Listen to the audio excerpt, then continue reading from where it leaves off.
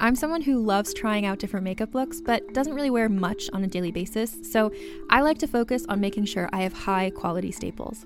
And whether you like a fresh face, full glam, or somewhere in between, you've probably seen Thrive Causemetics Viral Tubing Mascara. I've certainly seen it everywhere. You know, the one in the turquoise tube? So that mascara, along with all of Thrive Causemetics beauty products, are certified 100% vegan and cruelty-free, which I look for in makeup, and they've got excellent quality to match. And something I didn't know from all the mascara videos I've seen is that for every product sold, Thrive Causemetics donates either that same product, another product that is needed more, or a monetary donation. They've worked with over 500 nonprofits to help with a wide range of causes like supporting cancer survivors, people experiencing homelessness, education access, and so much more. Knowing that makes me feel even better about using their products. And I do enjoy using them. Like I said, I like having high quality staples, and so my favorites are products that are multi-purpose, like the Brilliant Eye Brightener. It comes in a bunch of colors, and I like using them as eyeliner, eyeshadow, and even highlighter. Thrive Causemetics is luxury beauty that gives back. Right now, you can get an exclusive 20% off your first order at thrivecausemetics.com/thrive. That's Thrive Causemetics, CAUSEMETICS.com/thrive for 20% off your first order. Contained herein are the heresies of Radolf Burntwine, erstwhile monk turned traveling medical investigator. Join me as I uncover the blasphemous truth of a plague-ridden world, that ours is not a loving God, and we are not its favored children.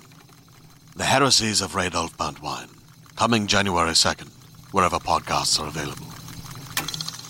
Your hands go in like above the knuckles, like it needs to. That's the real crime in women's clothing. It's like, I don't wear women's clothing, but like I noticed they give you fake decoy pockets that you can fit like a hair tie, a small handful of change in there and nothing else. It's stupid. It's really a bobby pin. A bobby pin and a hair elastic. Frankly, it's misogynistic. Maybe chapstick. It is. The whole thing is to make you buy a purse. It's like the whole purse industry exists because there aren't pockets. No. They get together with big purse and big pants get together in their industry meetings in their ivory towers. I'm dyking out, you're dyking out. Let's dyke out together. See what it's all about. Dyking out, dyking out, dyking out, dyking out.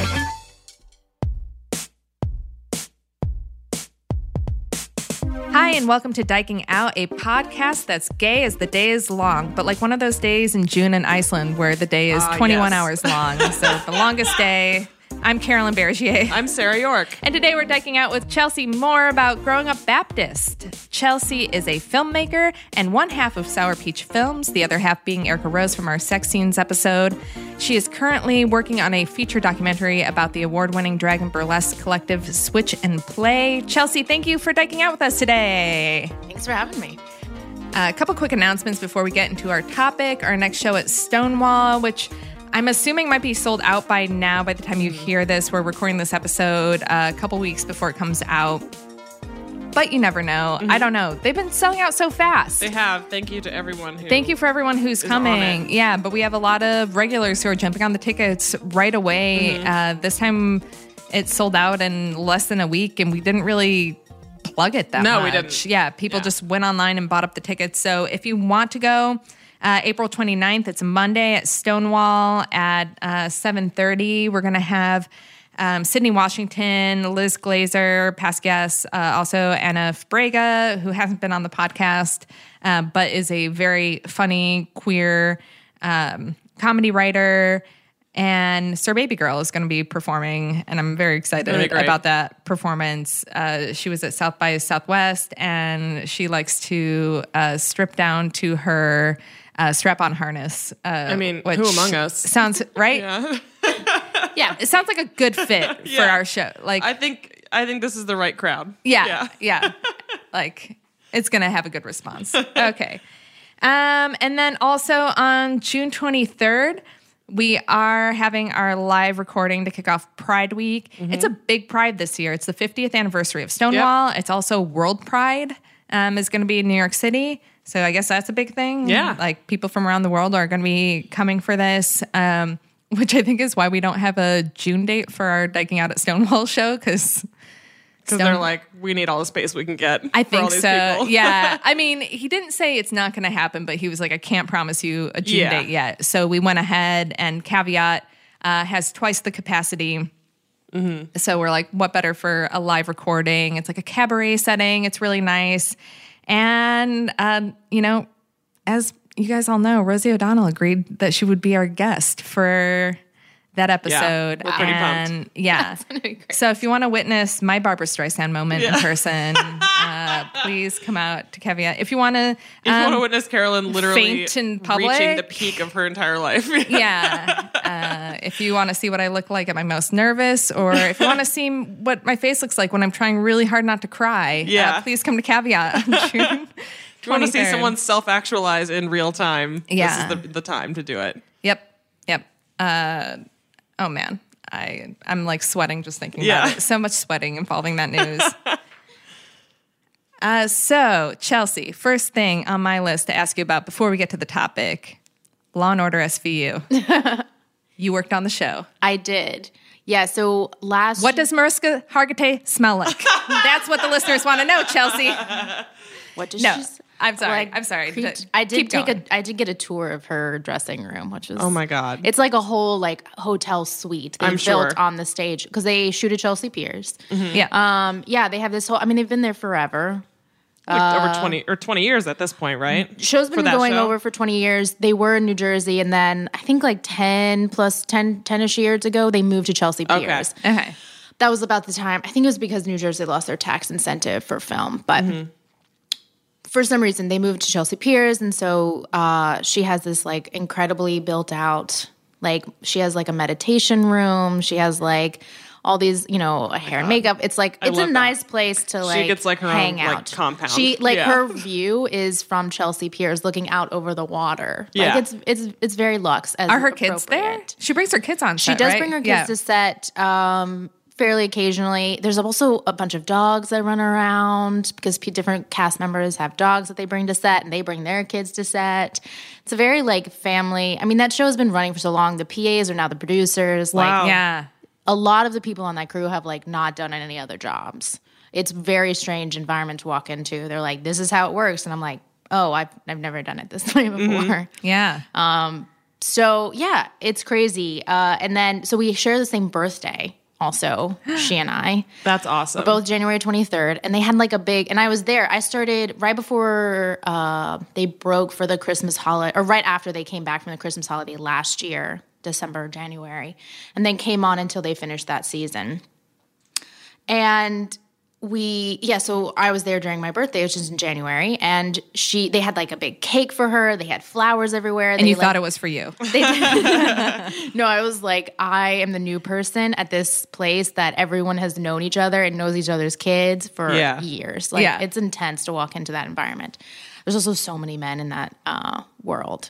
I'm sure. Which is just, That's its own thing. It's its own thing. Isn't that who should be telling the rape and victim narratives? I mean, that's when you come in, you're like, okay, so the people who write all of the sexual assault stuff is like, oh, you're just a bunch of dudes. Also, the people who make it seem like NYPD's Special Victims Unit is helpful and compassionate, all dudes, because that is actually very false and actually, quick tangent, sorry, but not a fair portrayal of how victims are treated in the city of New York. And a friend of mine is suing the NYPD for their treatment, and along with someone else. And I don't know if they've got more people on the lawsuit for the detectives talking them out of reporting their rapes. Wow. And shaming them. Yeah. And I've heard reports of people getting made fun of for how ugly their rapist was. Wow. Being told that their rape wasn't really rape when they were asleep and were woken up by a penis in them, but that's not rape. And all sorts of crazy stories by the NYPD. Yeah. And I feel like SVU might make a lot of people feel like, we all know it's TV, but you might think that there's like a, Mariska Hargitay type figure that's compassionate, that believes you immediately, and knowing that it's mostly men behind the scenes makes me be like, oh yeah, they probably think like, oh yeah, women get a fair shake. Anyway, not that it's all women. There are also obviously a lot of male victims on the show. Chelsea, continue. My apologies. Yeah. So there's this whole I think it was like a Wonder Woman themed birthday party. So they had someone come in dressed as Wonder Woman and sing to her, and there were cakes. Like everyone, the look on Sarah's face right now. You're hitting all of my interests. Everything is There's highlighted. Cake, Mariska Hargitay, Wonder Woman. This is incredible. A Wonder Woman impersonator. Yeah, or it was like one of her friends that dressed up as Wonder Woman. Even better. Was unclear. I was like week 2 into the job. Yeah. And so they have their whole birthday explosion and everything, and everyone's in good spirits and everything. And then the art department arranges to have me like a birthday cake. And so they like surprised me. It was really sweet, and they brought in a cake and they sang happy birthday and everything. And someone else, like somehow she had gotten wind that it was that the new girl was like, it was her birthday or whatever. So she I hear her running down the hallway being like, who's Chelsea? Where's Chelsea? What office is Chelsea in? And I'm like bracing for impact. Oh my God. And then she bursts into the office and is like, are you Chelsea? Is it your birthday too? She was so apologetic that she had her birthday and not I didn't have also share in this Wonder Woman. She didn't share her Wonder Woman impersonator. Wonder Woman. Yeah. She didn't let you get a song too. Yeah. She didn't. She was like, well, happy birthday, and I can't remember if she gave me a hug or what, because it was just because you just blacked out. I was from wow, this is so much. Yeah, and then she runs away. She's just frantic, just so much energy pulsing through her. She runs back to her dressing room, no idea what's about to happen. And she brings me some of the flowers that had been brought for her birthday. And she brings this bouquet and plops it onto my desk. And she's like, I know purple is your favorite. So there's purple flowers. She's like, I know purple is your favorite color. So here you go. Happy birthday. And just in a here. That's the sweetest thing because ever. I had purple hair at the time, which also added to a character was later written in with purple hair, and it was a very strange experience to be observed and have just not been in there, because the writers had just been walking down my hallway, and my desk was right in the doorway. Yeah. And then the next episode was there was a co-op worker with purple hair? With purple hair. Oh my God. And then they wanted it to be the director or the writers had been told hair and makeup that they wanted the hair really vibrant purple. And the hair and makeup guy was like, I'm blaming you for this, because now I can't just tint her hair purple. Right. I have to bleach it down. This a couple day, maybe a day play or whatever. And I have to bleach her hair and then dye it all this How vibrant specific. purple. I love this. Isn't this strange? Yeah. Did that character have a line? Was she one of the people getting questioned? She did. I think who had she to brush had people an off? affair. Yeah. I think she was having an affair with maybe a suspect. Okay. Or a perp was Yeah. And she was recognizable by her purple hair. Is purple actually your favorite color? Because people assume that pink is my favorite color, and I actually have never liked the color pink. And because of your hair being pink? Well, yeah. Well, people assume that because my hair is pink that I love pink, and then I also wear pink stuff now. But that's because of the hair. But the hair was never because I liked the color pink. It was just because it looked cool on Shirley Manson, and I was going through a divorce. That's the honest truth of it. And now it's your brand, and now you. And now it's my brand. From it. Yeah. But I never liked it, so everyone's like, "Well, you love pink, right? You must love pink." I'm like, "No, hair color is No, yeah, I think spiraling at the time, and this is what I did. Pink is a weird color because it's ascribed to feminism and little girls, and I've always and growing up I rejected that. I was like, no, I like blue and green and bold colors. Mm-hmm. I don't like pink. Nothing in my bedroom was pink. Mm-hmm. And here we are. But was that like you for purple? You're just no, purple looks cool. Yeah, my friend had opened up her salon, and she was she wanted to take some promo photos. So she was the reason why I dyed my hair. My hair was first pink. Yeah. And then we had swapped it up, and I had gone for this really dark, vibrant purple, which was really cool.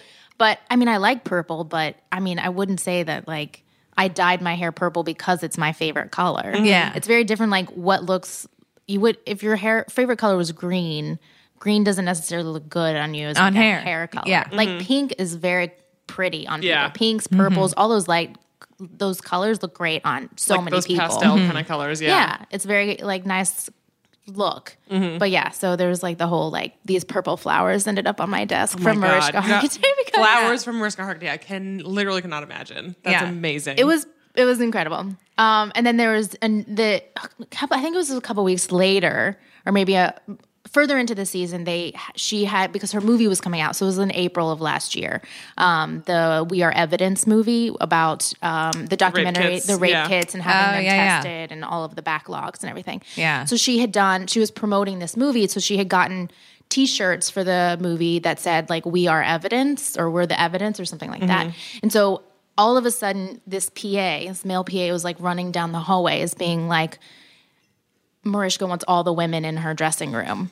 And I was like, I think I was so annoyed because he was just like yelling it at people. And I was just like, what if I don't identify as a woman? Right. Like, what are you talking about? Like, Yeah. do I need to be like, what are you seeing? What do you mean by all the women? That's like at my last job when they rounded us up to yell at us about flushing tampons. They're like, all the women. Yeah, it's like it was such an aggressive such an assumption. thing. Yeah. To Yeah. be like, all the women get in Mariska's dressing room. Like, no, are we being slaughtered? Like, what's happening? I mean, yeah. It was so rounded up. What a good way to die. Yeah. Oh no, I'm Mariska's fine. dressing room. It's So- rounded I us mean, up. my mind went somewhere else, but it's like, oh, are we? What's happening in here? My dreams are coming true. All the women. Everyone in one else, room. get out. Yeah.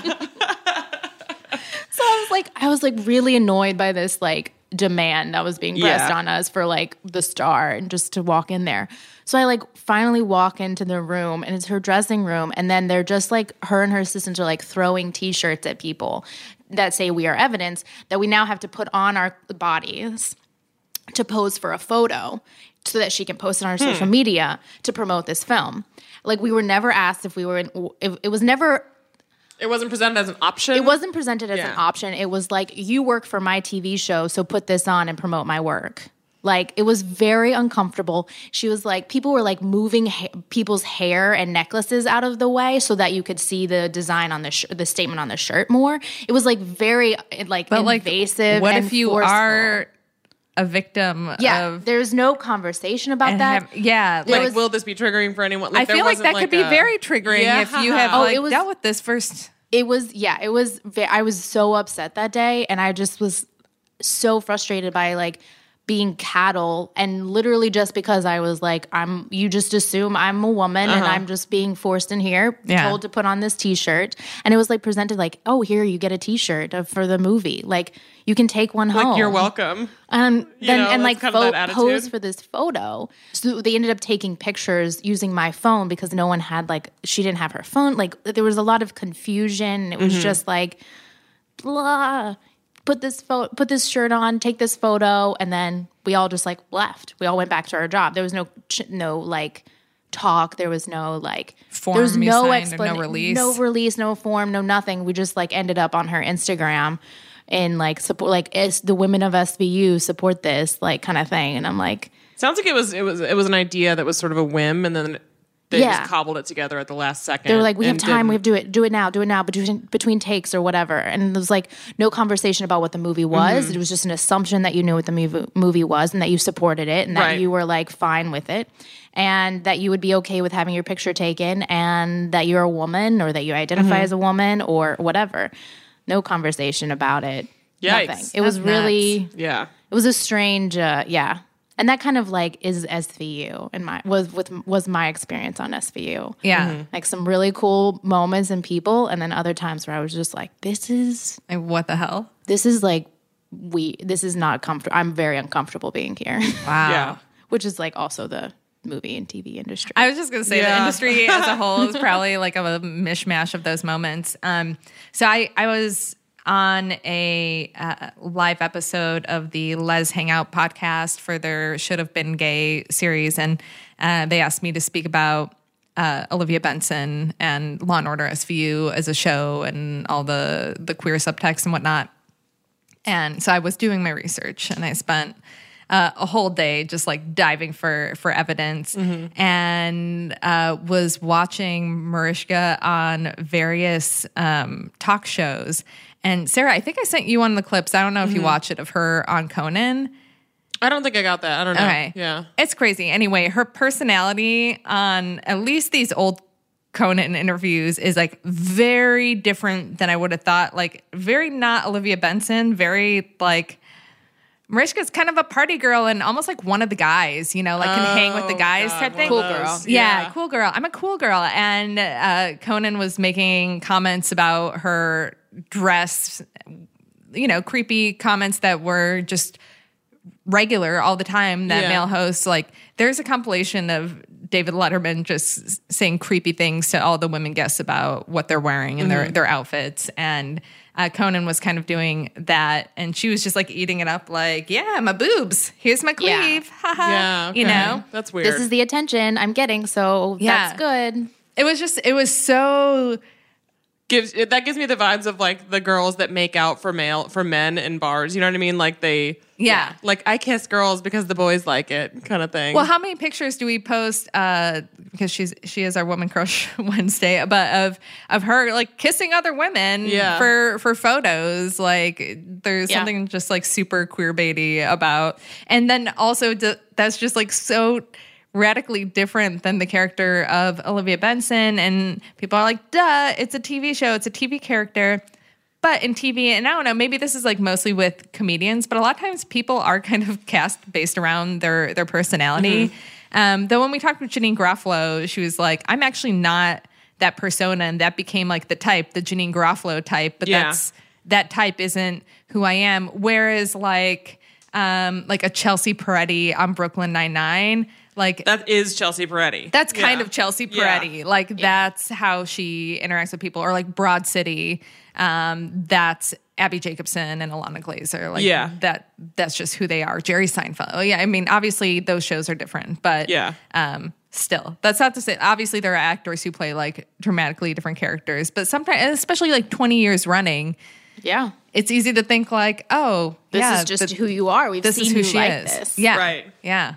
It is easy to think that you know someone based on a character, especially one, like you said, that's long running. Yeah, but I don't think that's the case. I know. I'd prefer to just think of her as Olivia Benson and not anything else. Okay, well that's then. A bummer. Yeah. She's still our Women Crush Wednesday every week. Yeah. We're keeping up that bit. I know. I'm like, when can I end this bit? Because... we pigeonholed ourselves into making Mariska Hargitay our Women Crush Wednesday on Instagram every single week.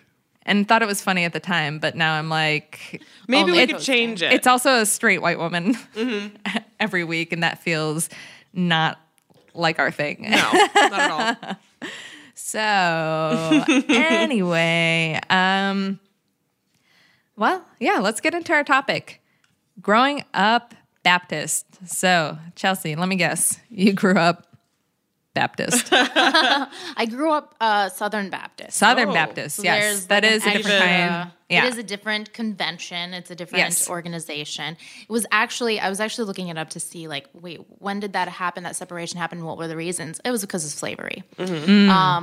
So the separation was... I'm guessing Southern Baptist was not on the right side of that one. Right. No. It was a split between the Baptists, and the Northern Baptists were like abolitionists, and the Southern Baptists were like, we should still have slavery, and so we're going to come off to our own and have... oh, wow. Yeah. So, like... yeah. So that's why Southern Baptists like have a separate convention. Are you from the South? I am from the South. So I grew up in Tennessee. Okay. My dad, my mom and my mom's family are all from South Alabama. Like where Hank Williams is from. And then they moved to Tennessee. My mom and my mom and my dad met in Tennessee, and that's where we were born. And my sister and I and my brother, we all grew up in Tennessee. My parents are still in Tennessee. So grew up Southern Baptist. My grandfather was a Methodist preacher, though, and was homeschooled my whole life, K through 12, never went to public school. And, yeah, kind of conservative, religious upbringing. Are you ready to shop? Rakuten's Big Give Week is back.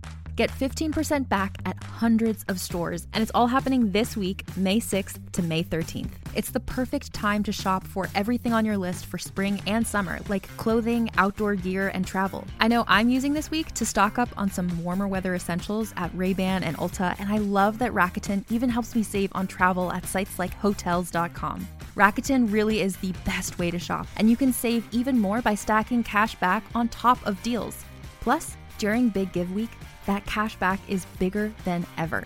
With Rakuten, membership is free, and when you sign up and shop today, you get an extra 10% cash back boost. That's an extra 10% cash back on top of the 15% cash back. You won't see higher cash back rates than these. Go to Rakuten.com or download the Rakuten app. Rakuten. Shoppers get it.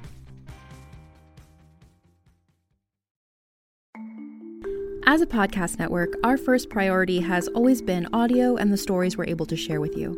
But we also sell merch, and organizing that was made both possible and easy with Shopify.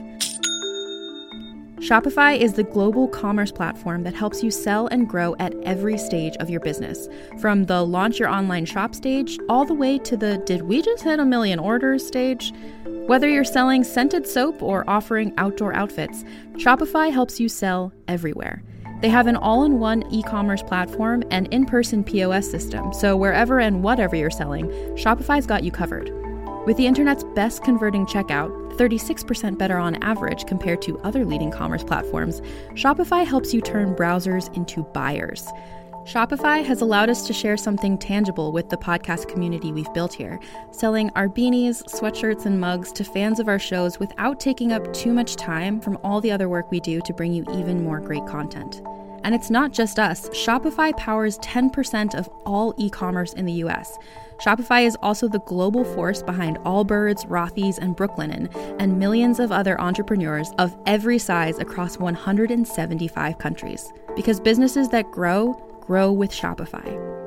Sign up for a $1 per month trial period at shopify.com/realm, all lowercase. Go to shopify.com/REALM now to grow your business, no matter what stage you're in. Shopify.com/realm.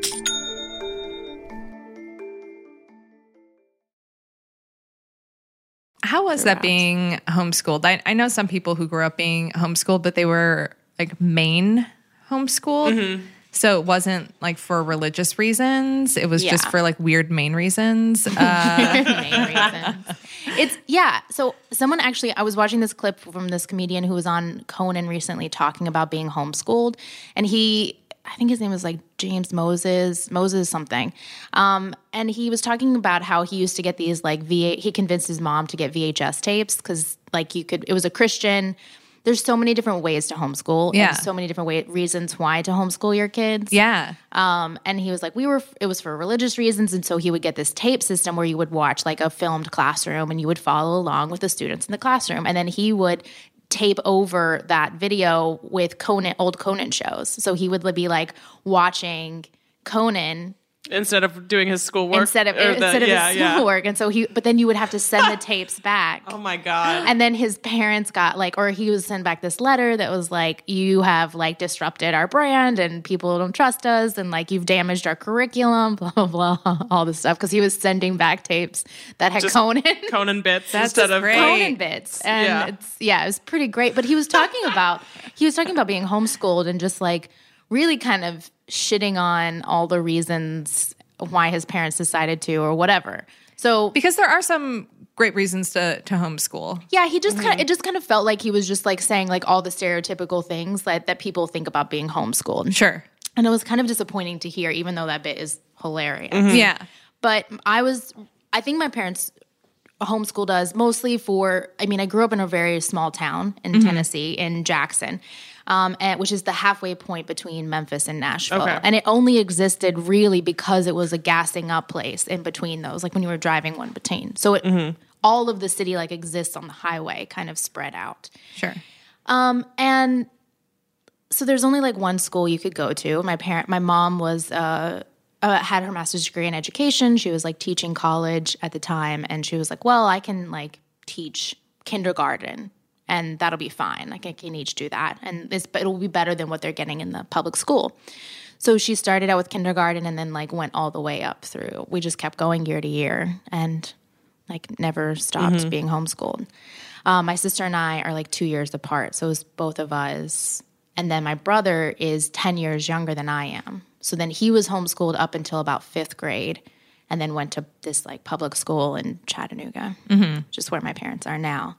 But like it was very conservative, very religious based. All the curriculum was, my mom built the curriculum. I was really like fortunate like that my mom's an educator. Yeah. And both of my parents like invested so much money and time and effort into building up my sister and I's like our education, the quality of education that we got. My mom would spend hours like building out lesson plans and curriculums and like piecing together. Because you can just do the Lifeway, like Christian, order this set They of send books, you all the and here's the your math curriculum. book and your English book and your grammar and all of this. And Science no book. science book. No, just kidding. I mean, I did. But probably a different version of science, I would assume. I don't know. How does that work?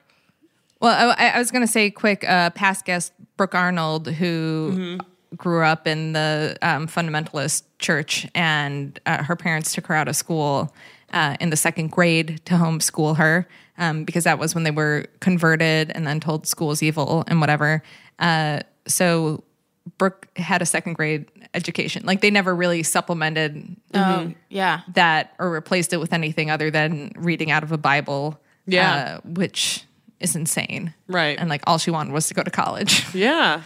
Yeah, it's just so vastly different. Also, you're talking about like socioeconomical differences, like what you can afford. You know, my parents were investing a ton of money into buying good curriculum or buying, you know, having access to books. They were buying like, you know, there was no library that we had. We built our, you know, we supplemented our own. As you know from college, a textbook is expensive. Yeah. It's incredibly expensive. Yeah. And, but it was really cool because, I mean, there were elements of it that were really awesome for me because I felt like I had like a direct connection to my education and I was involved in my education. I could talk about it with my parents. I could talk about it with my mom about like, okay, she would be like, we're studying this amount of this time period in history next year. You have to read 20 books. Go, it can be written in this time period or it can be about this time period. Like go for that, whatever you find or whatever. Here's a list of 200 books and pick 20 out of.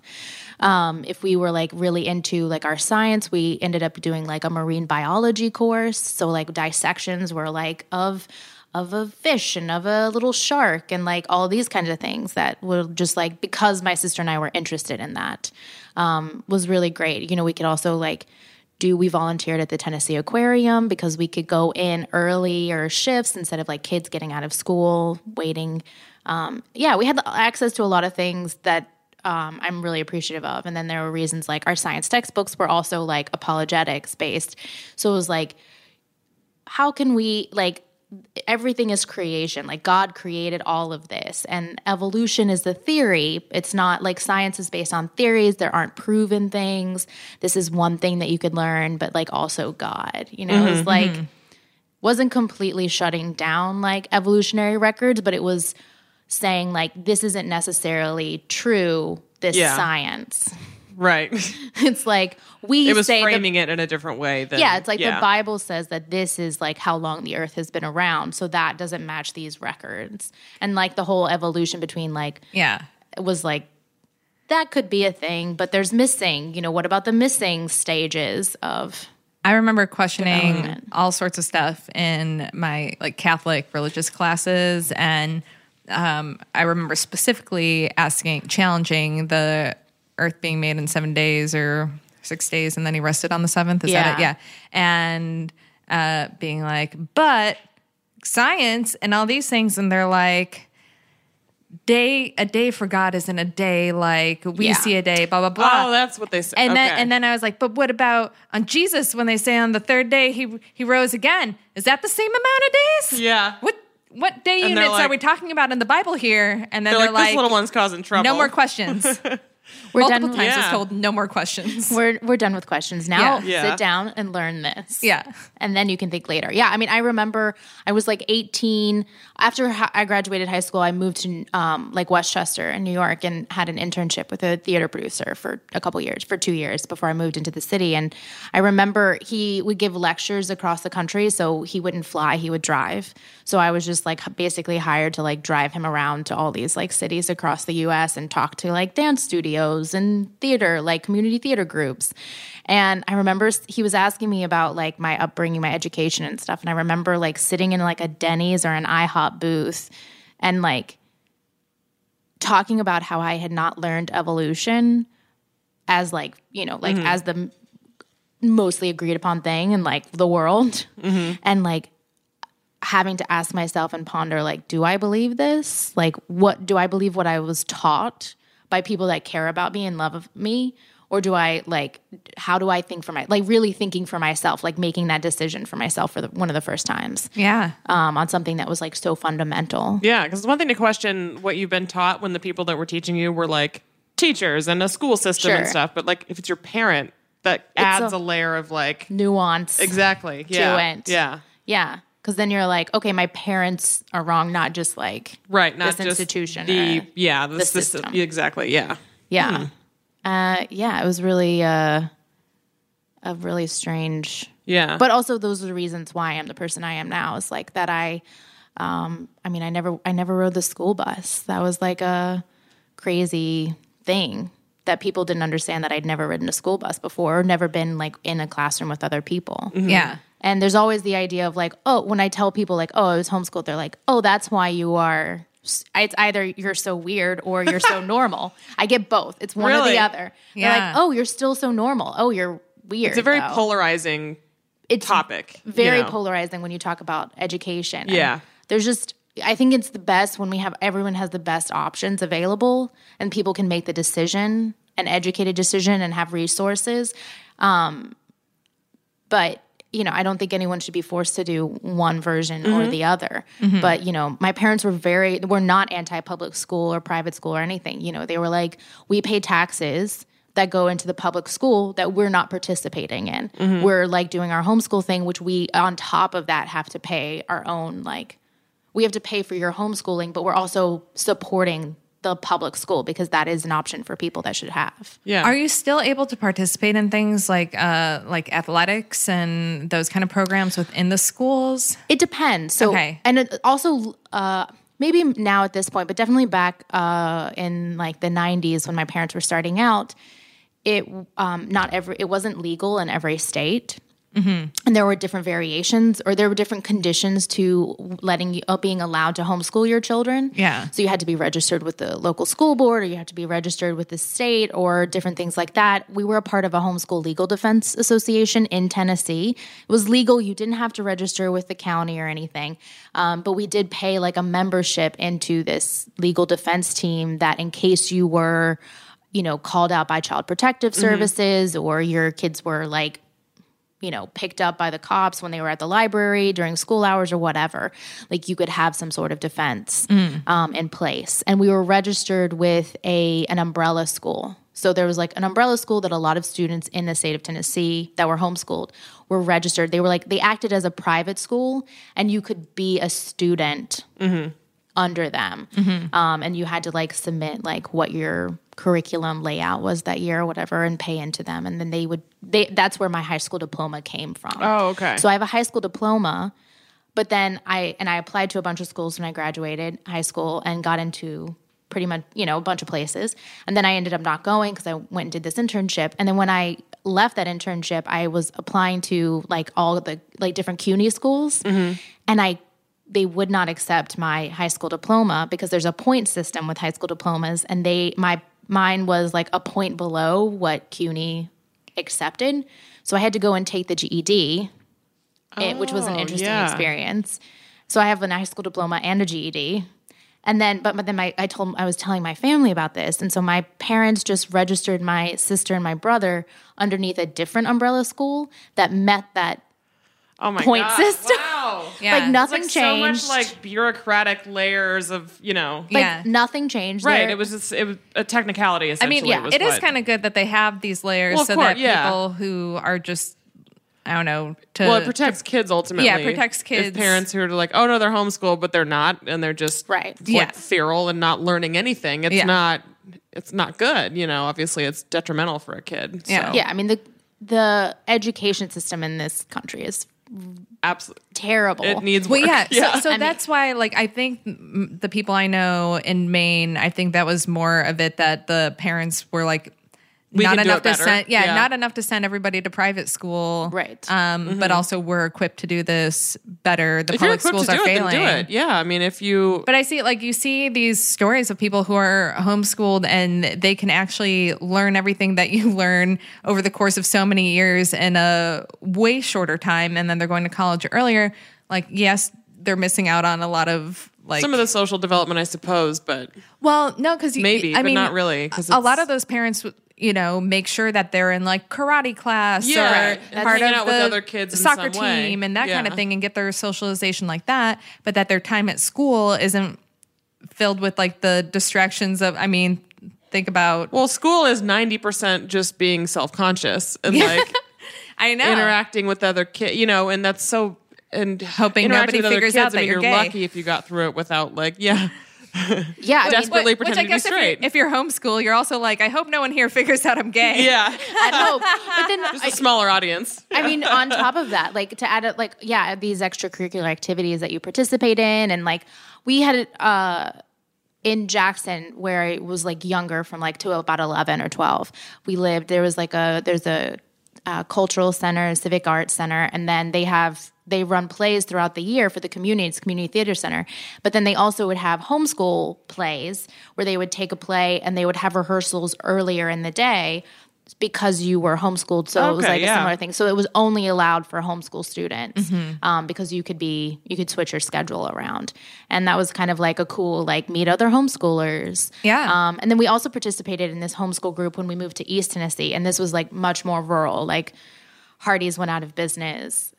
We were like 20 minutes to a gas station and then an hour from town, and you very, very back in the mountain, which was great and also complicated. And like growing up rural and queer, growing up rural and homeschooled and religious and in Tennessee and like Appalachia. Yeah. How does that work? Yeah, I don't know. How does that work? I mean, I'd never so we were part of this homeschool group, and there was varying different levels of people who were participating in it, but it was a like twice a month, every other week you would meet, and a different parent would teach a class. So you could spend like 8 hours at this, like, I think it was almost always at a church. And you could, if one of the parents was like a musician, then they would teach like a band class. Yeah. If someone was an athlete, they would teach like basketball. You would have like a team sport kind of thing. Or if my mom taught drama. So we would do like a play and we could have rehearsals within this whole like homeschool group that we would put on. And were they all Southern Baptist?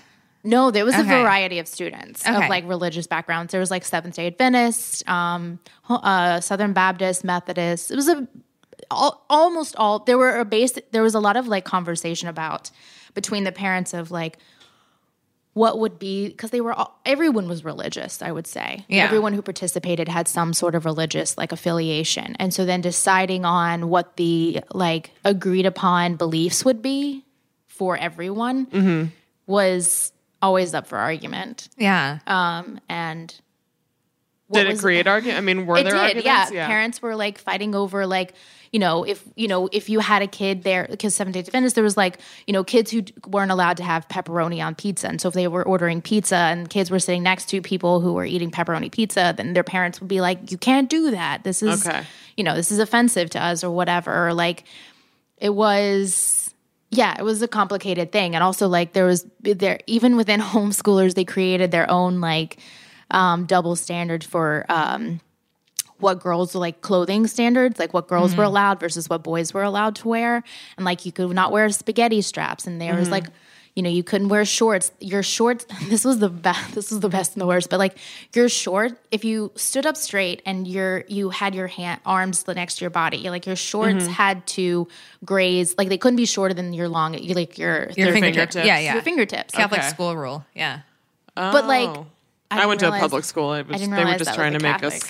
They were just trying to keep us alive in public school. So. I mean, they had rules, but not, I didn't go to Catholic school, but just knowing enough people who did, the general rule is women would try they would try to hike up their skirts. Like you had to wear the skirt, but if you folded enough or whatever, you can wear it up higher. And then they would make you put your hands down to your side and make sure that it's the appropriate length. It was the right length. Yeah. But it was like, that doesn't make any sense because kids' arms are longer or shorter. Their legs are longer or shorter. What I'm wearing is like a short kid. Yeah. I was like, it's also, like, not being a short, skinny kid. It was like a short, fat kid or like short, whatever. Like those clothes are going to fit me differently. Like I'm not wearing what your kids are wearing or I do wish that somebody banned spaghetti strap shirts when I grew up. Those didn't work for me. No. And I grew up in the heyday of when those were cool and it was bad. I wore them because I tried all the time and I shouldn't have. And I see pictures of myself in high school. I'm like, who let me go to school in this spaghetti strap tank top? Also led to a lot of bad sunburns. Anyway, I digress. But there was always a fight over like what your parents would let you wear versus like what you were allowed to wear like in the homeschool group. Okay. And I was like, it was my sister and I, it was always a fight. Like we were allowed to wear, my parents never like put any like restrictions on what we wore except it just needed to be like age appropriate kind of thing. And we never really had any fights about that. But then going into this other space, which was fake, it was like a homeschool. Like, this isn't real. This is like a play group, basically, where we're doing classes and participating and getting socialization.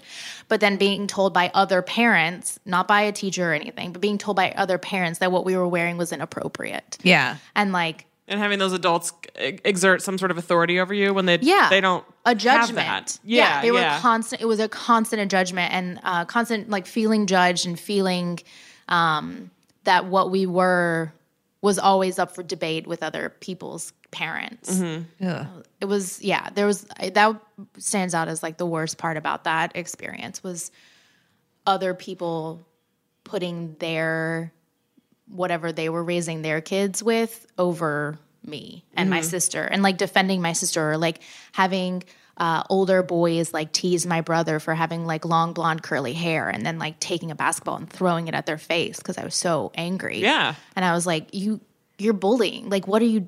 Yeah. You're teasing a kid because he has long hair. People homeschool kids so that they can't get bullied. Oh, right. That's what I'm saying. But still, I suppose any situation in which you're bringing kids together. Yeah. Yeah, there's going to be bullying. There's those bullying, natural social lines develop. And parents get involved in other people's kids rearing. Right. And like telling and you. And shitty like, parents with shitty kids, you know. Shitty parents like, with shitty kids are just. No one's immune to that. No. Yeah. Oh, God. Not at all. Sounds like a nightmare. Mm-hmm. And then also you're like bringing up like the queerness and like realizing that. And I didn't realize, I didn't know anyone who was gay when I was growing up or didn't know that they were gay or anything like that. I was explained. I remember being like maybe like really young, I don't know, 5, 6, and like hearing the word gay. And I remember asking like what that meant. And it was explained to me as like, that's when two men get married so that they can have insurance. Oh, that's how it was introduced to me. It was like, it's like cheating this system. Yeah. Although it still seems kind of progressive. That's how it was. For the time, I was expecting you to say that it was explained to you in some sort of like sin context. Like in a religious context. I think that it was always kind of like as I got older, that's when like the sin and the shame came layered in. Okay. But it wasn't like the first time it was just like, oh, that is not, it's not anything. They don't feel anything for each other. That is literally. It was framed as insurance fraud. It's insurance fraud. I've never laughed at that. Yeah, I guess so. It's insurance fraud. It's gay marriage. They're criminals. Yeah. Be gay, do crimes. Yes. Insurance fraud. Yeah. Insurance fraud. That's the crime that we do. But so there was, I I had a friend who we became really close in this homeschool group because we both like panda bears, in the 2000s. It's great. Really strong bonding moments over panda bears. Panda bears and dolphins really had a moment in the early 2000s. Yeah, because Thank you, Lisa Frank. Yeah, because we were also Lisa Frank. We were like also horse girls. Oh, horse girls. Yeah. Well, in also Tennessee, liked panda bears. Right, right. Like a double layer. As an aside, I'm really enjoying the term horse girl and how it's become a thing now because it's such a thing. Yes. Yeah. I went to high school with several horse girls who are probably like, I don't even know what they could be now. They're all Trump supporters now, but like there are different kind of horse girls. There are different levels of horse girl for sure. Yeah. Yeah. There's horse girls who like Casey Musgraves music. Yeah. And then there's ones who listen to like Miranda Lambert. Those are the wild horse girls. Those are the ones that like go out and get hammered and are bleh, and then beers. and have like exactly. Yeah. And then one of the cool girls. And ones who cosplay in the forest all the time now. That's one of the ones I went to high school with. Oh yeah. She invites me to cosplaying events on Facebook. Great. Yes, those the Renaissance horse girls. Yeah. They were into horses for Ren Fair transportation horse girls. purposes only. Oh, that's amazing. Yes. Anyway. Absolutely. So she and I were really good friends. And then all of a sudden, like through the school year, she disappeared. Like her whole family left town. And I had no idea what happened. On and horse. On horseback. I wish it was. They just disappeared. And there were letters that were passed around at this homeschool group at like our, a meeting that like in white envelopes. Like a memo for everyone? Like a memo. But was only handed out to like parents, and the parents were like deciding whether like and my mom didn't tell me, like she didn't share the information with me, so I didn't understand until later. I don't even know how I actually found out about this, but basically her parents, she had a brother, and the brother had like, I don't know what actually happened, but had like made a pass or like had hinted at being attracted to another boy. Mm-hmm. And they had been like excommunicated, kicked out of the homeschool group and like shamed enough so that they left Chattanooga or left like the East Tennessee area and moved to Atlanta, Georgia. Wow. Yeah. Wow. I really hope things turned out okay for that kid. I think that kid's fine. I saw him at one point on Facebook and it was like, fine, living life. Tennessee is where Garrett Conley, author Boy Erased, that's where he went to his conversion therapy. Mm-hmm. That was where one of the centers was. Yeah, that's some scary shit. So even like not outside of a church, outside of school or whatever, like even within this homeschool group, there was like this erasure. Like that I didn't understand at the time and only understood like much later, like later in high school and as an adult now unpacking. Mm-hmm. And there was like a kid, an older guy who was really good friends with at church, at one of the churches that I used to go to, and again, like disappeared, didn't really know what happened to him, and then came back and was like, had gone and joined the military and definitely had been like pushed out or like told that like this, like he was gay or whatever was wrong and it was a sin. So he like went to the military to have it like worked out of him or whatever and came back and like spoke in front of the church and in like an ex-gay kind of way? Yeah, and like an ex-gay. Like I don't think I was allowed to be there. I wasn't present for this talk, but I like knew it was happening and like kind of understood the context of like, oh, well, he was, he liked boys and that was bad, so now he doesn't do that anymore. Wow. Yeah, that was like, those were the two people that I knew were, or like had some understanding of liking, of like same sex, liking other men. Also, queer women. Yeah. No one that I knew growing up. Even none of the horse girls? None of the horse girls. We definitely shocking. weren't like, I'm sure they are. Yeah. I'm sure they are now. Yeah. I'm sure I knew a lot of people that are like, definitely. Yeah, and I've had messages. Actually, I did, like, one of the girls in this homeschool group that I went to has, like, come out and, like, talked to me via Instagram and was like, I've come out to my family as bi. I think that she said bi or queer. Mm-hmm. And, like, how was that? Like, how did you deal with that? Like, I've known this about myself and seeing you like in New York, and she's like, talking, how do you do it and how do you talk to your parents and family about it and friends? And I was like, well, I'm not friends with anyone from back home anymore, from that homeschool group. I don't talk to any of them. Mm-hmm. I moved to New York for like a reason. Like I had to get out of there. Yeah. And like I've had conversations like with my family at this point, and it's always an evolving because I keep tapping on another thing to them, it seems like, as like a deepening into the queerness. That then I have to be like, okay, so this is now the thing. This is what we're talking. Like, this is just language. moving to New York State was probably like gay enough already. Yeah. And then it just like drills down like, too from there. liberal. But Yeah. you can't give it to them all at once. You gotta go in phases. You got to do it in phases. And also, like, it was happening with me as Yeah, well. of Like, course, I in didn't phases, really, yeah. I mean, I didn't come out, I didn't realize that I was queer. I didn't use that word to describe myself until I was like 23, maybe. Did you know, when did you start kind of feeling like, oh, I have maybe an attraction to... It was definitely young. Like, I mean, Yeah. Girl Scout camp, I had a huge crush on my, like, camp counselor. And, like, there was, like, I remember in high school going to this, like, dancing convention, like this dance convention. And there was a dancer who was doing a performance who had, like, a really short haircut. And I was, like, just, like, I was captivated by this person and thinking, that was the first and maybe one of the only times where I was, like, this is not what I should be feeling right now. Like internally, and I was very embarrassed that I was like attracted to this woman. So it was like little hints along the way, and it wasn't until I moved to New York and I worked in a restaurant that was affectionately called Gay BC because everyone was gay. And everyone's gay in the restaurant world everywhere. Yeah. everyone is gay. And it was just being exposed and like going to different places and different bars and hanging out with people who were gay, and not like it was an addendum to their identity. It was just like, this is about them. This is what they are. And I had never seen people like living out, like who were out and talking about it and dating people, and like just truly was like a whole thing for me. And being like welcomed, and like I respected them and they respected me, and having this mutual, like, I was actually friends with people and like met them and knew them, and they got to know me, and I was like, oh wow, I was never exposed to this growing up. What a big shift. Yeah. Go from Totally. that. I was just kind of curious. You mentioned that your grandfather was a Methodist preacher. So then how did your parents end up being Southern Baptist? Was one of them Southern Baptist and then the other one converted, or? I'm not sure exactly how that happened. I mean, so it's my mom's father, Okay. Who was a Methodist preacher.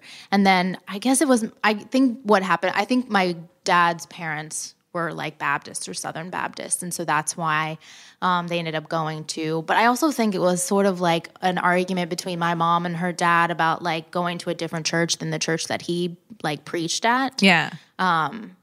I vaguely remember something like that as a kid. But I just remember it's so visceral, like where my grandfather preached was like a little white church in the back of the woods with like green AstroTurf on the floor and like church pews. I can and picture like that smell, like that deep woodsy but mildewy, like gas almost radiators. Like a sort of a dank smell, a little bit. Yeah, like it was always slightly. Like there's some sitting water somewhere. Just sunk in there. But also like just, a mega church. Oh, the no. opposite of a mega church. Although I did go to a mega church for a little while, and that was like another experience, which was God. insane. Yeah, like that going seemed to terrifying. like vacation Bible school in multiple. That's a conversation. It's like vacation Bible school in like rural areas versus like a city versus like at a mega church. When you're going to this like Sunday camp with like 300 kids, and that's just kids in this church, not like the people. Like this entire sanctuary is larger than the town that I was born in or whatever. Yeah. It's like the biggest building you've ever been in at this point is this ginormous It's a giant church, and it's like, how do you ever, there's multiple services, and it's being live streamed, and it's, they have a camera team. They have like an acoustic system, big speakers and everything, like a concert hall kind of thing. Yeah, it's like a fantastic performance venue that's like being reserved for like churches. Yeah, that's wild for the to Lord. me. For the Lord. I'm from Lord. Nebraska, but I lived for a while in Missouri in like the Kansas City area. And talk about, there's a lot of mega churches out there. That's like what it is basically. Yeah. Like there are the smaller ones, of course, but there are multiple like I don't get the gigantic, appeal of that, man. They look like arenas. I mean, Yes. it's huge. Yeah, absolutely. Arena feel. Yeah, like there's production value there, like there's people that are employed as like. I know the point of it is for the people running it is to make money and not pay lots taxes of on it. it, Yeah. But for the people going, I don't know, like I felt like I went to a big Catholic church. It wasn't huge, but it was a decent size. But one of the nice things about it is the community. But I feel like anything bigger than what I went to would be like very overwhelming, where like a small one, that seems like that would be a nicer community. Like that's part of what you're getting out of going to church. So these mega churches seem crazy. I don't actually know what the difference is between a lot of the different denominations. Of Christianity. So what's the elevator pitch for Baptists? Yeah. Well, we know the slavery thing. We know the slavery thing, which that happened. I think that was last year. It was last year that they had, I don't know if there was, so they have Southern Baptist conventions that happen like once a year. Yeah. I've read about this in the news a little bit. Yeah. So they had a black preacher from Texas had presented this amendum, whatever, something to be voted on that was distant, like saying that officially separating from white supremacy. We abolish white supremacy and the alt-right. We think this is like xenophobic. We like are against racism, blah, blah, blah, and all this. And he had presented this as to be voted on at the convention. And so there's a pre-screening committee that is like, here's all of the things, the proposals that people want to vote on and have statements. And then they had said that this wasn't, they weren't interested in voting on this as like a convention. So, but they had not approached him to discuss like the wording or to discuss like amending it, which is what they ended up saying was the reason why they didn't vote to have it into the vote. The larger vote was like, oh, well, we aren't against this, but we just didn't think we had the right wording. Right. We didn't agree but they with didn't give him the opportunity to have a discussion about it. There was no discussion about rewording it or having a conversation about it. And so he just like at the convention, everything was over and they were, he was like, came up to the mic and was having this argument. He was like, this was not like, I would like to have more time to discuss this being ratified as like that we should be able to say that we are against white supremacy and the alt-right and this kind of violence and hate. And they were like out of it. No one, like it didn't happen. He ran out of time. It wasn't voted through. And it was just like this whole thing was that people who were involved like in the Southern Baptist Church are like, if we can't vote and if it's not it should be a no-brainer that we're against violence in this way. We're against white supremacy. Like, but it's so funny that, and it's not funny at all, but it is that if you look at the system, that the reason why the Southern Baptist Convention exists in the first place is that it was in support of slavery, and they cannot vote to make a statement against white supremacy and the alt-right. You're still a system that is in support of slavery. Yeah. Like you still like exist. To this day. To this day, you cannot have it in your brochures or anything or your promotional, like, they have on the website, like here's what our beliefs are. Yeah. Well, you can say that you're against racism, but like if you cannot even have a discussion about having a policy or a belief, then functionally you're not opposed. Well, I mean that'd be like the Catholic Church going back on divorce, right? Because that was the whole thing that split the church in the first place. So it's like, well, I guess we're keeping this one on the books. Yeah. So then what else besides that makes Baptist? They're against homosexuality and like sexual deviation. It says it on their website. Okay. Like that's a basic belief of like, again, they're against homosexuality, sexual deviation, and pornography, or the like sexual deviation including homosexuality and pornography. Baptism, Baptists are all about you get fully dunked. Like there's no sprinkling. You are fully submerged when you are baptized. Okay. My grandfather actually this is one of the nice things about growing up the way I did was that I had my grandfather baptize me in the lake that was on our property in Tennessee, which was like a really nice like moment with my grandfather. But like fully like you wade out in the water and like you're dunked in. I think that I was reading over their stuff this morning and it's kind of just like, I don't know, a lot of words that don't really seem like they mean anything. Yeah. They like, God is the one true God. The Bible is his holy word and it's 100% true and factual, and there's no deviating from it. There's no interpreting it in a different way. It's perfect. God is in three. God, the Father, the Son, and the Holy Spirit. the New Testament, or is it like no shellfish? You know, the whole thing. There's no I don't think so. When I was reading it was just like the Bible is. But then they still like cherry pick though, because Baptists are eating shellfish. So it's not like fundamentalist, really. Like that's it's not. I mean, no, it's not fun. Okay. In my experience, it's not fundamentalist except on certain things. It's like the pick and choose thing. Yeah. It's like, okay, we're gonna say that like homosexuality is wrong, or we're gonna say that, you know, they'll pick that, you know, the men and women are created equal, but women like are subservient like to their husbands, just like and they always are like, just like the churches to Christ. And I'm like, what are you talking? Like they're very clear in saying like they're equal, but right, there's always the asterisk. They're equal, but you should be like support your husband in knowing that he knows like the best thing for you and your family and all of that. Yeah, it's just not a very it's when I was reading like this saying that like the specifically about the Bible being like perfect and this is the word of God and no deviating from that is, I was like, this sounds like a cult. Yeah. Like, this is what I would read of anything else and be like, wow, these people are wacky. Well, and the Westboro Baptist Church actually is not part of the Baptist Coalition anymore. Is that true? Yeah. Yeah. Because they're like, you took it too far. Yeah, they're like extremists, like public extremists. Yeah. Mm-hmm. Like they did it publicly and then that was where they fucked up. That was where they fucked up. Like you could have been fine. You like, could scream at your son that God hates fags. Facebook page. Yeah. You have like, you can you have bright signs. You can't do that about it. You guys went with like the Microsoft Word art signs and now we're mad. Yeah. Yeah, I mean, and it's a huge organization of churches. Yeah. Like, there's so many people and so many churches that are a part of this and so many members of those churches. I mean, the church that I went to the longest was a non-denominational church. They were like a contemporary church. They didn't have like a sanctuary. There was like a sanctuary, but it was built very like mid-2000s modern.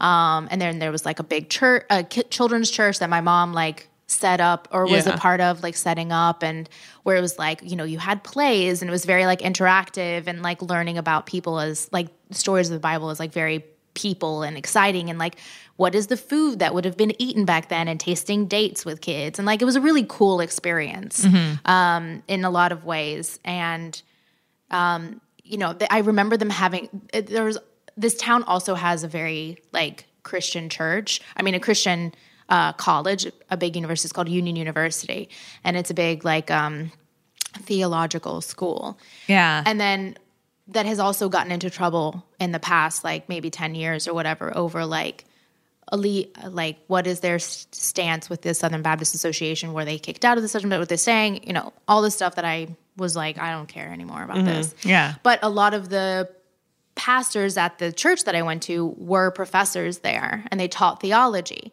And so there was always like, church was always about like digging into the Bible and really understanding like what's where did this word in Latin come from? What does love mean? Like what are the different types? The Latin words for love are different. We only have this one. So it was very like, it felt very genuine and authentic growing up, and that people like cared about treating each other nicely, and it was very kind of basic. Yeah. But at the same time, you know, they were struggling. Like I remember having a sermon where the preacher was talking about abortion and like stance on abortion, and being like very conflicted and talking about his conflicts about like what his stance was on it. But then at the same time, this church was also the church that like kicked my like friend at the time out because he was gay or whatever. And he was allowed to come back after he went to the military and had a wife. And wow. Did you feel like very tied to this religion, or did you always feel like a little bit of an outsider going through that experience?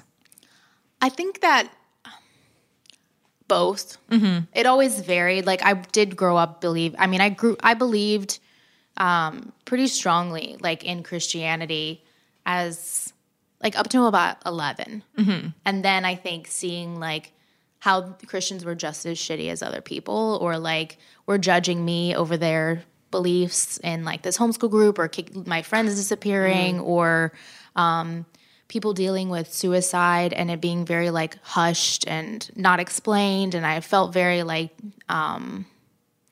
not all of the information was provided to me. And it was a very much like, just be happy with this amount of information. Like, and don't question anything. Don't question anything. This is the way it is. We're not curious. We're not like that kind of thing started, I think, for around like 11 or 12. Yeah. Because that's when you sort of become a curious, in a way.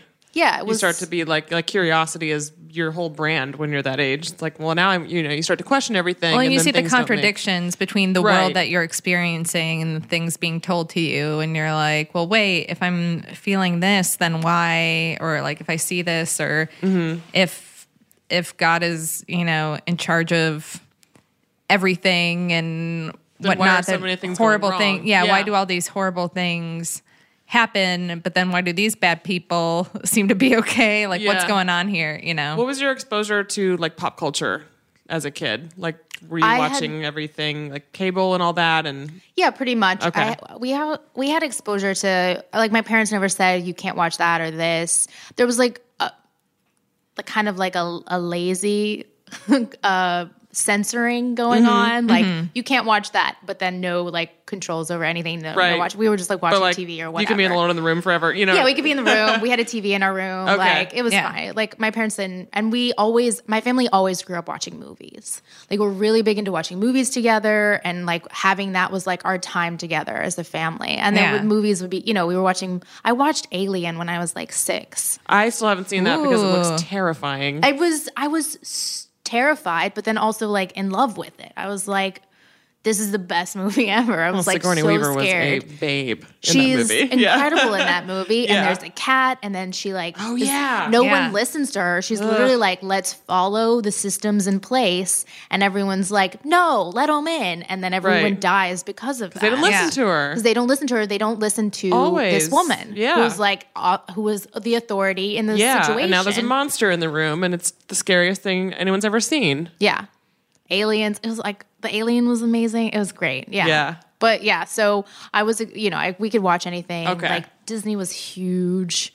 And then I had a friend who she was the preacher's kid, and she was not allowed to watch any Disney movies. So when she would come over and like sleep over at my house, we would always watch Disney movies because she couldn't watch them at home. And I was like, this is like so silly. Yeah.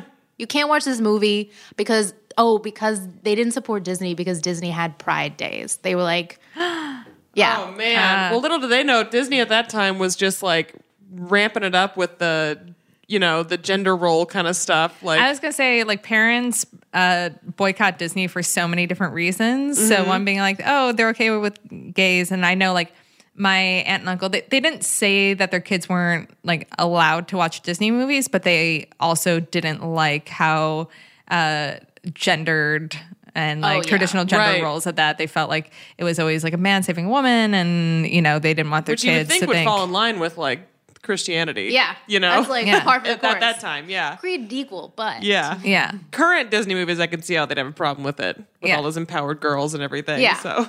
And what's it, in Beauty and the Beast, LeFou dancing with a man for half a second. You can't. You can't do that. It's going to turn all the kids gay. So as we kind of wind down on our topic, I want to know, like, how did this experience of growing up Baptist influence or affect you in terms of the kinds of movies you want to make and stories that you want to tell in your work now? I think that I've always been conflicted about like how I was raised and like the love that people show, the people that loved me and really cared about me, but then also did things and continue to do things that hurt me. People that say they love me, and they love me entirely, but then they vote for Trump or vote against policies that would be in place to protect me or my partner or the people in my community.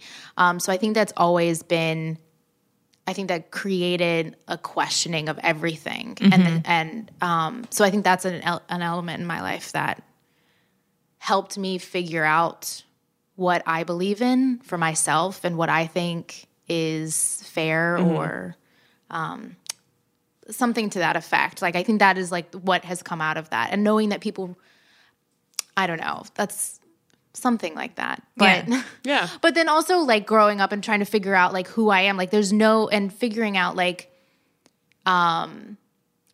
what is it about? And seeing, I know where I came from and how incredibly different I am from that person. Mm-hmm. And so like, I just feel like so many people, and if I had known, this is what I'm trying to say, is like if I had known or if I had been exposed to or if I had seen anything of the stories that like are about people who are anything different or marginalized people or queer stories, and not just like, not gay movies, but like queer stories, like movies or film, whatever the content is, music about people not suffering, people not dying, no insurance fraud. Yeah. Like that's not the definition of like what our like queer life is like. I think my life would have it wouldn't have been like free of pain or anything, but it would have I would have not hated myself so much growing up.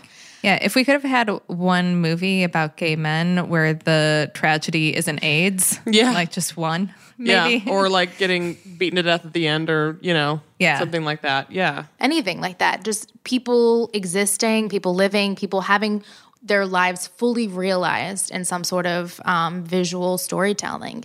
And so I think that is what what the work that I am trying to create with Sour Peach, with Erica and my partner Cody, who's the director on this documentary about this drag and burlesque collective, is like. I'm tired of making a movie about people like in the past, like, oh, this is what they did and they died or they suffered or anything, and we should remember them. Like that's a place, but that's also such a limitation of like what our stories are. And I think it doesn't do those people who suffered any service to not celebrate the people who are living now and doing the work now that have made that those people who had a hard time or did something incredible for our community or like suffered or anything like that made space for and created space for. And now that I would just want to celebrate the people who are now making space for themselves and therefore for other people.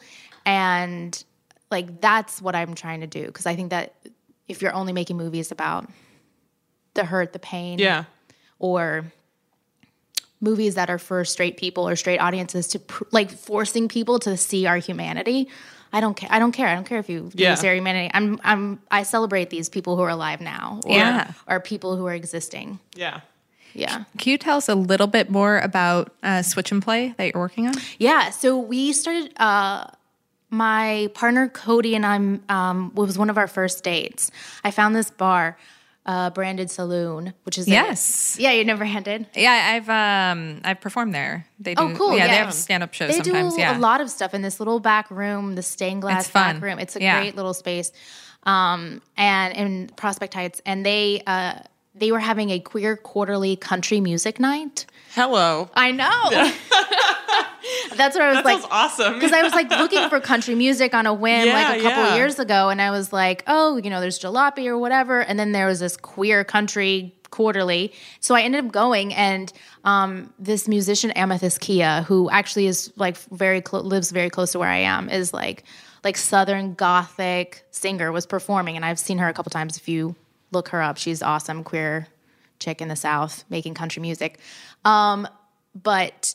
So then they had posters up for their drag show, this drag and burlesque show, Switch and Play. And we were like, whatever that is, like, we have to go. Yeah. All these faces on this are amazing. Like, let's go. So we came back and just immediately fell in love with this, like, gay church that's in the back room of this country western bar that is, there's 7 members in the collective. They've been running for 11 years. Oh, no, 12 years now. They're into their 12th year. They're award-winning. They've won the Brooklyn Nightlife Award for Best Burlesque Show twice, and 2 of their drag kings have won Best Drag King of the Year 2 years in a row. I think 2016, 2017, or the other way, or 2017, 2018. They're queer in every, like, their mission statement is, we're queer in every sense of the word.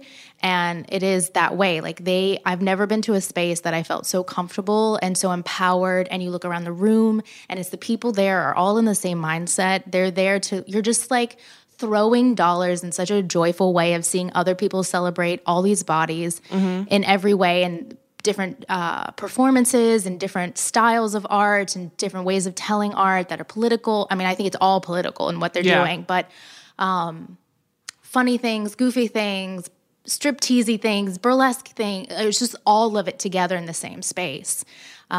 is like incredibly empowering, and they take you through. They really explain, like the FemC Miss Malice. She hosts this evening. She curates this space. They all curate it, but she really is like the person who's taking everyone through. And like they do a tipping demo at the beginning.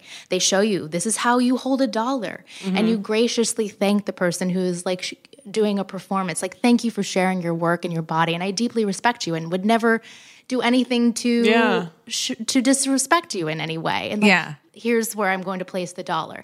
And I think that's a way of, they talk about consent very quickly, very funny, very like engaging and approachable. But that is like, oh, okay, now I know how to be in this space. Yeah. Like now I'm comfortable. I know that I can tip because I know what the boundaries are. You know what I've been expected. told. Like I have boundaries and I know that this is okay. That's really cool. And it's amazing. And everyone comes in. That changes the entire experience of the show. That like one thing. Just is like, yes, we are here. She says like, we're subverting capitalism. We're like, like spending money on like the queer body. And I think that's, they're amazing, incredible. We shot their first show, or we shot a show. The movie is called A Night at Switch and Play. Okay. And the structure of the film is that it takes place at one night. So one entire show where the whole collective performs. And then we intercut with founding members who started the collective at, in a coffee shop like 12 years ago that they performed in the back room of. And then we also see like guest performers because they always have guest performers who come on and perform different acts and different performances with them. But then they also do a Moxie show. They call it Moxie, and I think it's once a month or every other month. But they, it's people who are either performing for the first time or or like new performers, or seasoned performers who are testing out new material, a new performance, whatever, new costume or something.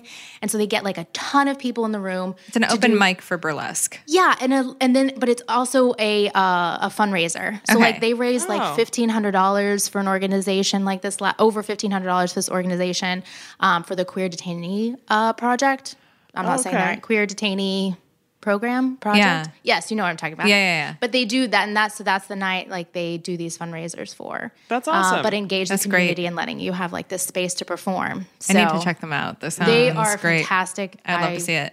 And they've just become like, it really feels like you're just at home on a Saturday night in the back room of this country western bar. The bar itself is called Saloon? Branded Saloon. Or Branded Saloon. Okay. Yeah. Cool. The bar itself is Branded Saloon. And they're called Switch and Play, and they're Switch and Play on all their social media. And they're just, every single person in that collective has impacted my life and my partner's life in such an incredible way.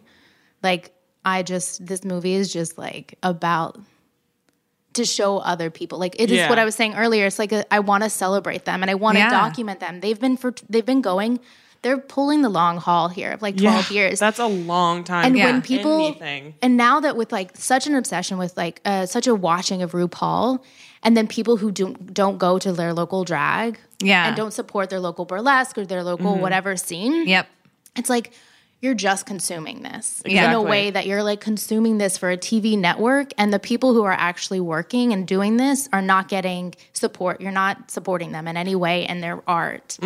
And they are 100% artists, and that's awesome. I can't wait for that. I know. I love them. Really great. When you were talking about the host, it reminded me of a time that I was asked to host a burlesque show and do so in drag, which I did. It was my friend's show. I'm like, okay, yeah, I'll do this. But she asked me because I'm a stand-up.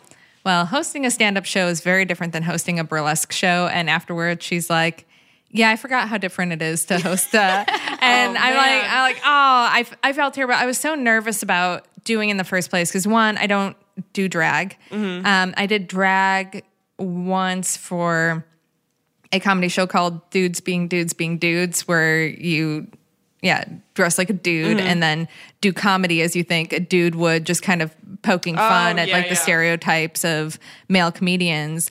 And that was fun. And she saw the pictures of me, and that was like, why don't you host this Kings of Queens burlesque show I'm doing? So I did, but I didn't talk, like, I forgot to talk about like tipping and those kind of things. I didn't say like, who's seeing burlesque for the first time? Yeah, like, no touching, don't creep on people after, I didn't lay out any of those things. I just like went into my jokes. Yeah. And was like trying to figure out my They didn't set you up for success, did they? When they well, she did a little bit, but she also was like performing in the show and producing it and had like a lot going on, and knew that I'd seen enough burlesque that I should know, but I didn't. Yeah. Like it's like such a very specific. Well, now you know that. Oh yeah. Now I know to say no if somebody asks me to host the burlesque show. I'm not qualified. I'm not. Definitely not. Okay, let's get to our listener question. Speaking of unqualified, let's give advice to somebody who wrote into us. For the sake of everyone's time, I will try to keep this short. Spoiler alert. Spoiler alert. It runs over half a page. I am way more gay than I thought I was. I won't go into detail why, but in retrospect, it's so obvious. I've identified as pansexual, and my husband is a trans man. I knew I liked women, but thought I was more straight-leaning. I now realize that I probably don't really like men at all. I could have saved myself so much time. Part 2. Okay. When I first met my husband, we talked about polyamory. He was polyamorous, and I have never believed myself to be monogamous. It was part of what attracted me to him. As time passed, he was less comfortable with polyamory. Now we are monogamous, and I feel a little like I'm suffocating. If I'm being honest, I'm a bit angry that this really important detail is something that over 10 years later, he's still not ready for, even though he was polyamorous before me. We had mutual friends, so I know this to be true. I want to address this with him and have romantic relationships with women, but I don't know how to begin the conversation. He's fragile. I don't want to scare him. Secondly, I am seriously afraid that this epiphany about my sexuality could jeopardize my marriage. He still gives me butterflies, even after a decade, but the structure of our relationship isn't satisfying to me. How the fuck do I begin this conversation? What should I say? What shouldn't I say? I feel pretty seriously screwed right now. Also, I realize I did not keep this short. Please forgive me. LOL. We forgive you. We knew it. Wow. Yeah. This one's a tricky. Well, first of all, you obviously have to communicate with him about this. And I would also highly suggest probably couples therapy at this point, because you might need some help guiding the conversation. Yeah, exactly. Because that's kind of what a therapist could do, is basically just facilitate the conversation. So I think that's for sure something to consider. What great advice coming from someone who's never been to therapy. Exactly, and who really should. I'm going to start writing listener questions and letting you answer them, and you won't know it's me. Yeah, well, as far as things you shouldn't say, definitely one thing that stood out to me is you say he used to be polyamorous and now he's not, and I think that's fine. Like, it's okay for him to change his feelings about that arrangement and what it means for him. So I think that's. But he should also understand what that means for you, right? Of course, but it's not something that he should be really like shamed for. Not that you were shaming him, but. Yeah. He shouldn't have to stick to something just because he was into it 10 years ago. Yeah. But again, you guys have to communicate about that. Yeah. And sometimes people who are polyamorous at some point, it might just be because that's what works for them at that point in time in their lives, and that's what they're comfortable with, or maybe it has to do with the relationships that they had in the past, but then... And it becomes unsustainable for some reason. Yeah. But then sometimes you meet someone that you're like, oh no, I want to be monogamous with you, and that other part doesn't seem relevant to my happiness and whatnot. Yeah. But then, I mean, I don't know. Like, do you talk about being way more into women? Like, is that something that he needs to know, or like, would that help him feel better in that way that... I don't know. That's the thing. Yeah, you don't know what is going to make him feel. Yeah, because like you said, he's like you want to frame it in a way that's not like, here are all the things that I dislike about you and about this relationship. Right, because it's not about not about that she's no longer attracted to him. Uh-huh. Yeah, like she is. She does still love him, give butterflies and all of that. But yeah, I think like the conversation of like having someone there to like help you lead that and. with an intentionality of like, okay, we're going to talk about this in this space, and that is separate from like when we leave the room, like we're still together. Yeah. Like I'm still here with you. This is just something that I'm like, this is something now that I want, and this is something that he no longer wants. Yeah. I think that's... Or her assumption that he no longer wants. I'm not, I mean, for all she knows, maybe he'll be receptive to it. Yeah. And want the best for her and want her to be happy. Yeah, and maybe it's that he doesn't want to participate in polyamory, but like is okay, I guess not, and participate in polyamory, but he doesn't want to have other relationships outside of her, but would be okay with her having other relationships. Yeah, I think being very honest with yourself too, about what you want, and because you are saying that you love your husband, you still get butterflies and everything, and if you really, really, really like know for sure, like you want to be with him and you want to continue this marriage, then communicate that. Like that's the most important part. Like say, regardless of anything else that that's going to come up during these conversations, and if you go to couples therapy and everything, like that would be very comforting, I think, for him to know that like no matter what, that's still the most important thing to you, is keeping the marriage. Yeah, make that clear if that's how you feel. Intact. For sure. But if that's not the truth, as somebody who is married to someone who didn't want to be married to them but lied about it for years, that's me. And and I think it was because my ex wasn't being honest with herself. Yeah. About, and it was easier for her to be like, oh, no, I still want to be married. But that wasn't the truth. And, like that's not an easy big time to that person. It is, but it's also like not an easy thing to admit. Yeah. And it's not like this crystal clear thing one morning where you're like, oh no, this is, like there's a lot of, denial that goes on. So I would say like maybe go to therapy first by yourself. On your own. Yeah. Sure. Yeah. Might help and talk about it and make sure that, that can kind of like help you assess where you're really at in all of this. And then, couples counseling, but communicating this is such an important thing. Yeah, going to therapy and being able to build up, like, this is how I can talk about it. And like, how do I bring this up with my husband? Well, that's that. Yeah. We solved it. Solved it again. Another slam dunk on Diking Out. Check. Yeah. Chelsea, where can people find you on social media? They can find us we're at Sour Peach Films on Twitter, Instagram, all of that. And then I am my name, which is Chelsea Allison Moore. That's my email, and my also our website is sourpeachfilms.com. So, and then we link to our individual accounts. Cool. Great. Yeah. Cool. And you can follow us at Diking Out on all social media. Also, make sure that if you haven't already, please go to iTunes and leave us a review that helps other people find the podcast, and also subscribe to the podcast. That helps a lot and goes a long way and help. All we want is for more people to dike out with us. Yes. It's just never enough people diking out. So help other people find us, and that's an easy way to do it. Follow us at Diking Out. Email your questions, dikingout@gmail.com. You can follow me personally for pictures of me and my wife at TGI Carolyn. And I'm at the Sarah York. Thank you for diking out with us this week, and we'll see you next week. Bye. Bye.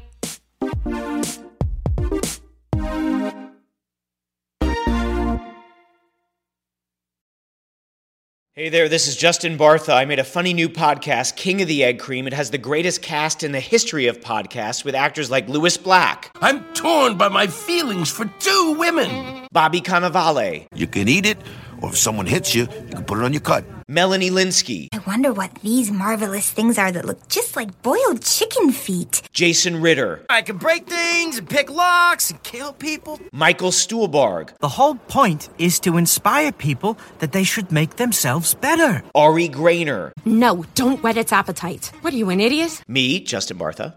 That's not just any egg cream, that's a Lemke's special. And all narrated by the hilarious Richard Kind. This is the story of Harry Dalowitz and how he rose from nothing to become New York's King of the Egg Cream. So if you like funny true stories, come listen to King of the Egg Cream, available wherever you get your podcasts.